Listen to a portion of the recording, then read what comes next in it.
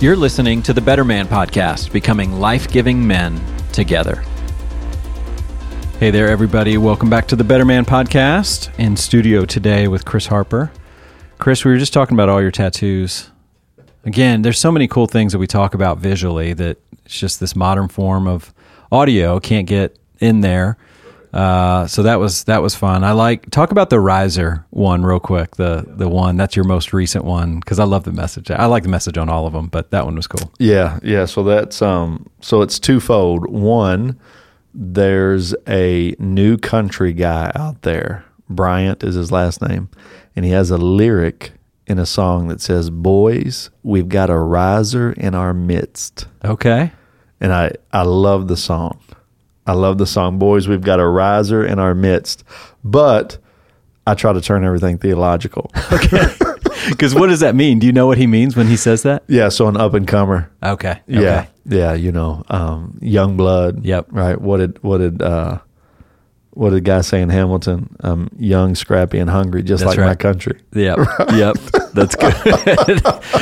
Good throwback, man. Come on. That's awesome. Come on. Hamilton. But so theologically, because Christ rose, we will rise. I mean, that's one of the greatest promises, one of the greatest truths about the resurrection. Jesus beat back death, which means those who are in him, we will too. So it's just a reminder, man, I'm a riser. You are, yeah. That's I like it. that one. That's a statement to you and then gives you an ultimate great talking point with others. So that's right. really cool. I like that. Okay, so today we're going to jump back into loving and protecting God's woman. And specifically, you recently heard a message by one of your friends, Tim Dunn, who is a lead pastor at Graceway Church in Kansas City. And he took the parable of the talents and talked about that in talked about a way to apply that is a little bit, you don't want to say new, right? We can't say these are new interpretations of Scripture, but just that's why I like to say that, like, a very interesting application and a way to think about that impacts our families and very specifically our wives, right? So good. Yeah, I call it a fresh look. There you go. Yeah. It was a fresh look. You know, you hear the parable of the talents and immediately you think about your giftings, your talents, the things that God has called you to, how you're to steward that well to be most impactful for his kingdom. I mean, that's kind of the underlining message. Well, he told me, he said, "Chris, I'm going to share about the parable of the talents, but I'm going to talk about it through the lens of marriage." And I had no idea where he was going until I heard the message, and it was just so good, so convicting. But basically, he talked about ownership and how the woman you're married to or the woman you're going to marry, he was God's daughter. She was God's daughter. Yes. Long before she was your wife. And God has essentially entrusted her to you, just like he's entrusted these talents to you. And the question is, are you gonna bury it like the wicked servant did? Or are you going to go maximize that to where the return is 3, 5, 10-fold? And he said something so convicting in the message. He said it's not going to be enough to stand before God one day, hand over your wife and say, "See, at least I didn't break her." He said, "No, man, God gave her to you so that you would make her better." Yeah. You know, and that's kind of the parable of the talents. And I thought, man, it's so good. How often do I go to bed at night and pat myself on the back thinking, man, at least I didn't ruin my wife today. Yeah.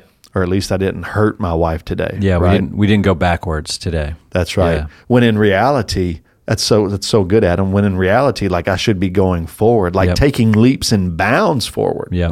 But I settle for just not breaking her. Yeah. So where do you think that comes from? The settling? Because as a guy who's been married close to 20 years, I can feel the same way. It's like, all right, today was just, maybe my interpretation is peace. Like, today was peaceful. Nobody got mad. Nobody yelled. That was good. It was a good day, which those are good. Obviously, the peace is good to have in the home, but that also can carry with it a little bit of status quo. Absolutely. Is that what? So where do you think that comes from? Why do guys struggle with that? I think it really comes from, it's an ownership principle, right? We forget that our wives are God's. It's God's daughter, right? So just because she's your wife doesn't mean you own her. Just like you don't own your children. God's lent those young people to you for you to train up and to better. And I think when we look at marriage, sometimes we don't see our wives as a gift from God. We don't see our wives as God's daughter, whom He's entrusted in our care. And we should return it tenfold. So she's my wife, right? So I own her. I know that's a terrible phrase, but she's mine, and then I can kind of do with what I want. And if it gets better, great.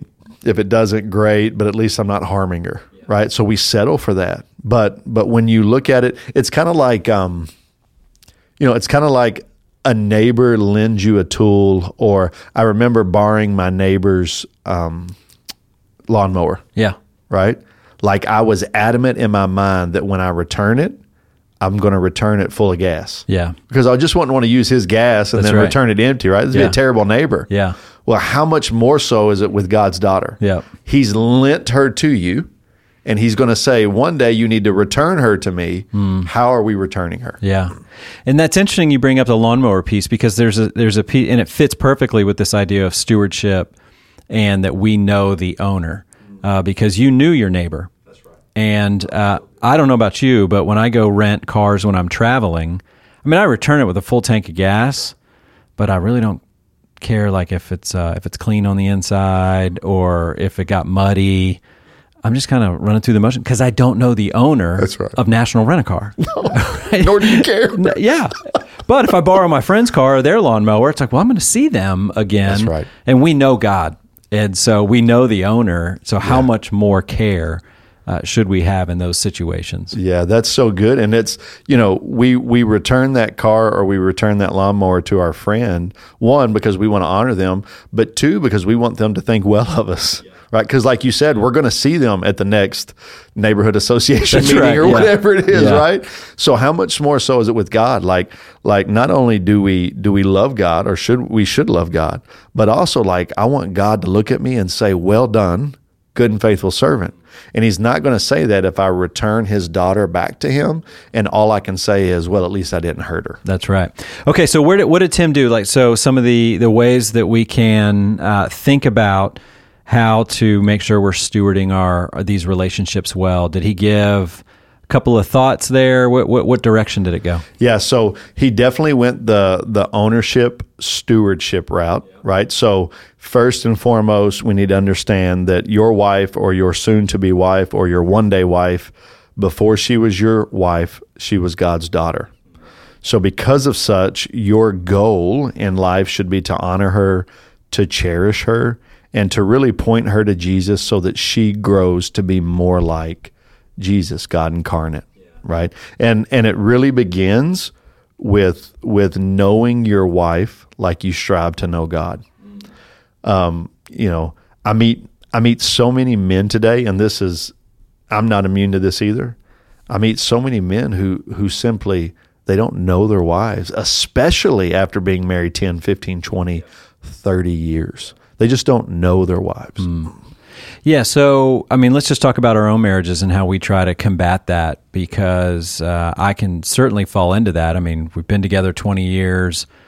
We talk about the management of life all the time, but still are there things to explore and get to know about her? That can take some effort sometimes. We just kind of get used to the status quo. So absolutely. What are some ways you're trying to combat that? Yeah, especially in the craziness of life, right? Yeah. So like I have 4 kids. I would venture to guess that 90% of the conversations I have with my wife revolve around our children. And you do that long enough, 3 years, 5 years, 10 years, what you'll discover. So I've been married 14 years now. And I recently discovered that I know less about my wife than I thought I knew. Oh, wow. And we have a ton of conversations about our kids and a ton of conversations about our church and different ministries. But we really just don't know each other as well as I thought. So one of the things I'm trying to practice now is I'm trying to interview my wife more often. Okay. Yeah, Like you're getting out the podcast mics, that's setting up the camera, and just going, all right, so here on the Better Man 2.0 podcast, Adam's not here, so I'm going to lead this interview. And I don't think that's what you mean, right? But Right, no, that does pop into our mind. Yeah, absolutely. But similar, right? So I'm going to take my wife out to dinner, and I'm going to interview her. I'm going to start asking questions that really reveal who she is, but then more so reveal how I'm treating her. Right? So, for example, I'll ask my wife, what needs do you have right now that I'm currently not meeting? Like, I'd love to know that. Because the reality is, I don't know when the last time I asked my wife, that's a good question. You know, what do you need, right? Another question I ask her, what are 3 things you want for your life moving forward? Like, what are your hopes? What are your dreams? I recently learned that my wife would love to have a cadaver dog, that she would love to train a dog that goes searching for missing people. Really? Well, I had no clue. Yeah. I had no clue. I can't imagine how that would pop up in just normal conversation. Let me tell you how it popped up. She started watching and listening to like murder podcasts. Oh, okay. And she became infatuated with this, which was a little scary. Yes. I started sleeping with one eye open. Yeah. But she started listening to these podcasts and then watching a couple of Netflix shows. And so I asked her one day, I said, what's your infatuation with this? And she's like, I just think it's interesting. She started reading books and she said, you know, Chris, man, I'd love to to buy a dog and train him to be a cadaver dog and go help people search for missing people. Oh my gosh. And I'm like, I had no idea. Yeah. Right? Like that's a new dream of hers. And how can I help make that happen? So it's a simple question, right? What are a few things you want for your life moving forward? And then how can I help you get there? Yeah. Like what can I do to serve you? I think a simple question that men often miss is just ask your wife, man, how can I encourage you? Again, married 14 years, and I'm almost ashamed to admit this. I assumed for years that my wife's love language, like her encouragement, was acts of service. Adam, for the last 10 years, I have intentionally done the dishes every night. If we're having a family meal together, like I get up, I clean the table, I clear the plates, I'm serving my wife, I'm doing the dishes, right? And I'm thinking like this is doing it for my wife. 0 effect, bro. No points. You get no points for that. 0 points. Like she's not even acknowledging it, which by the way made me angry. Yeah, because that's a lot of effort. And it led to multiple fights. But then I recently learned like her encouragement to encourage her is just time with her. It's literally sitting on the couch with her or lying in bed with her and just talking to her or sitting on the back deck and just having a conversation. She would rather me just sit and be with her than do dishes, mop floors, vacuum the living room. All things I was trying to do to curry favor. Yep. None of it was working. None of it worked. So yeah, you just sit down and watch the murder stories with her. That's it. And that's 3 it. feet of distance, though. Yeah. Not too close. Yeah. That's fascinating. But that came out by asking, "How can I encourage you?" or some derivative of that question. It came out as a fight. Oh, okay. Right? Like I'm doing all this stuff and then she's not appreciating me. So finally I said, "Hey, I think you're unappreciative." And she was like, "Hey, this doesn't get to me." And I'm like, "Oh, I missed it." Right. So it actually, the truth surfaced through an argument her and I had, which was so good. Another one of my favorite questions that I'm starting to ask my wife recently is, where am I winning as a husband? Like I want to know where I'm winning. And then of course the inverse of that is, where am I falling short? And I'm reminded of what Randy Stinson said. Randy Stinson, phenomenal author. He said, "You're not supposed to treat your wife generically. You're supposed to treat her uniquely." That's so good. It's so good, man. And I am so guilty of treating my wife like she's just a generic person. Yeah.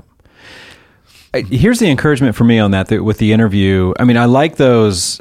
First of all, when you can have a well-crafted, open-ended question that you know is going to lead to good conversation, you want to keep a file of those, right? So we can make sure, maybe we can get those in the show notes for people just to remember, because one of those questions can lead to so much great conversation. You basically have four date nights worth of conversations right there. Absolutely.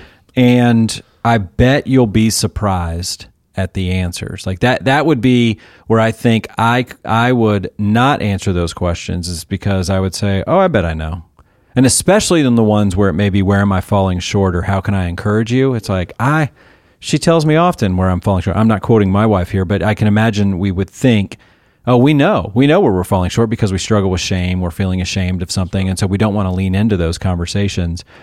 But there's a lot that you can learn in the midst of all that can be, again, it's talking about this in the context of stewarding this relationship, treating God's daughter the way he wants us to treat them, and what's right and what's going to be appropriate. So those are great conversations to start. Like I genuinely love my wife. Mm-hmm. Like I love her. Like I want her to be a better wife. Yeah. I want her to be a better mom. I want her to be a better sister in Christ. Like I want her to be better. I just came to the realization that a lot of her betterment was really dependent upon me. Mm.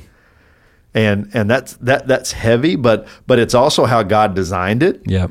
It's also how God structured it, and it's the calling God has put on my life. Like if I want my wife to be better, I need to be better. And it just came down to man, I want to know her better, so that I can help her grow. And it's actually this interviewing process is in our new curriculum, our newest curriculum coming out in June, How to Love and Protect God's Woman. And it's actually 10 questions. So it's 10 interview questions we lay out in there.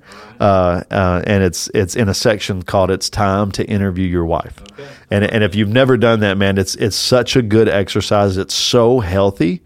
And I'm telling you, it's a new practice for me, but it has shed so much light on my relationship with my wife. I love that. Well, that's good. We teased 4 of them, and if they want the other 6, come on, go out to betterman.com. That's it. And pick that up. And so all of this, just one simple way that we can make sure that we are stewarding this relationship and treating God's daughter the way that she deserves to be treated. So yeah, stuff. I want to stand before God one day, and this is going to sound terrible, but say you gave me a 5-talent wife, and I want to hand him 8 talents in return.